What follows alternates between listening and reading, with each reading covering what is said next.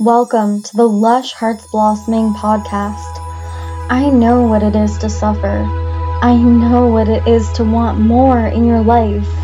Let this podcast be a tool and a resource for you to create the life of your dreams. I'm your host, Ashen. I am an extrasensory coach, completion process and parts work facilitator, and shaman. Let's get into today's episode.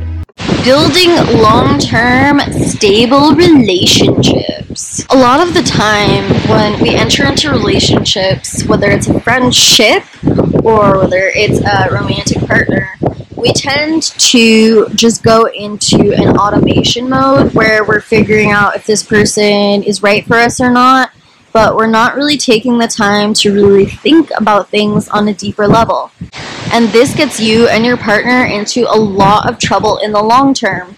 Because when people first enter into relationships, when it's still so new and when it's fuzzy and when we're just getting to know each other, it feels all okay if things don't mesh properly, and it feels all okay if we don't know each other super well, and we're kind of in this fun, held back place where neither of us has really committed, and we need to stop thinking, oh, this is so nice right here, and we need to start taking a chance to commit here and now to getting to know this person and getting to know the relationship you're entering into on a deeper level. That means that you have to start asking yourself, what do I really want from this person, and what is my deepest wish of them? In the beginning of things, we might not be super sure what somebody wants of us or if they're going to stick around. And so we feel like we're skating on thin ice, just trying to play the juggler, trying to get them to stick around. We need to stop doing this. We need to start realizing that if we don't work with people and if people don't work with us, we need to not waste our time or their time by trying to get two people to fit together that don't fit together. There are so many people on this earth, and we need to start seeing that our tribe is out there, and that means you need to give yourself and others total permission to say, I like this or I don't like this about you. Can we work this out or can't we work this out? We need to stop forcing each other to fit. We need to stop forcing each other to like each other because we have abandonment trauma or rejection trauma, or we haven't had enough people in our life, right? When we are so desperate and in lack mentality about relationships, it becomes, how do I get somebody to stick around versus how do I get somebody to actually feel like the right person for me, and how do I feel like the right person for them? How can I build genuine intimacy in this relationship? We need to start figuring out what we really want with people and what we want to really create. Is this going to be a friend who's going to listen to music with you or go into nature with you? Is this going to be a partner who does one of those things? Is this going to be somebody who builds deep emotional intimacy with me? Or is this going to be somebody who likes to talk fun stories all the time? Maybe this is somebody who really likes to talk business with me. What about them fits into your needs and relationships? And the first step there is realizing that they don't have to fit all of your needs. They don't have to be everything that you want and need, and you don't have to be everything that they want and need. But how do you fit for them, and how do they fit for you? What about each other is compatible, and what about each other can be a resource to meet each other's needs and feel more connected and less alone in this world? We want relationships to be stable and long-term. Anytime you're with someone and there is a gut feeling that they don't like something about you, or there is a gut feeling that you don't feel safe with them, or there is a gut feeling that you don't like something about them, it's really important to be brave enough to actually figure out exactly what that is and to communicate it to them when you're ready. Because like any trigger that comes up or any something that comes up arises within you when you're with someone that is like, this is not working for me, this is not exactly how I want it to be, whatever. There is a message inherent within you on how you need to either work with someone on a deeper level or how there is potentially an incompatibility.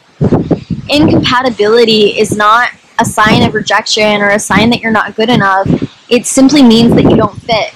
Would you expect a fish to go live on land, and would you expect a bird to go live in the water? No, you absolutely would not. we need to start seeing that in our unique diversity as human beings, we have different things to offer us, and an incompatibility is at its core is if I have something about me that is very specific to my feeling of best interest or well-being, and if you have something about you that is very specific to your like preferences, interests, well-beings, or boundaries, and if those things don't match, if those things don't line up with each other, then we don't fit together in that way. And we can find other ways that we potentially do fit, but sometimes that means that there is no way that we can fit without those things butting heads. We need to start working things out with people and figuring out how to voice what we're feeling and what we want from relationships from the beginning. We need to be brave enough to have people leave us and walk away from us, and we need to be brave enough to walk away from people that we've tried again and again and again to work things out with, and it just doesn't feel like the way we need a relationship to go or be. The more time you have relationships build attachment to each other, the more painful it will be when things don't work out long term. So even though you may be avoiding the feeling of pain by avoiding and facing maybe this person isn't the best for me, it is the very best for both parties always to face right away as soon as possible. Can we address every possible inworkability? Can we address every possible uncompatibility? Can we face what this relationship is here, now, and today, and take as many steps as we can as we progress together and move together in a certain direction and build those attachments?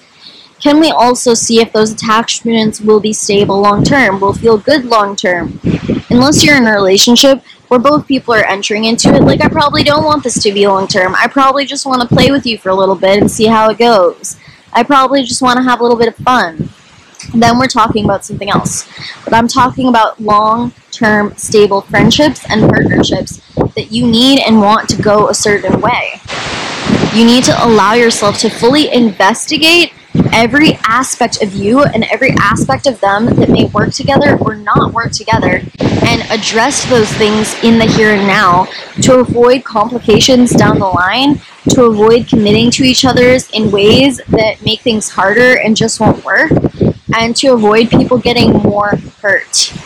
We get to have as many people and tribe that we want in our lives, and there are unlimited amounts of people in this world. Even if you have felt scarcity with people previously, I'm telling you right now that there is an ocean of people out there, and you can get super creative and find ways to meet those people and start walking up to them and building connections.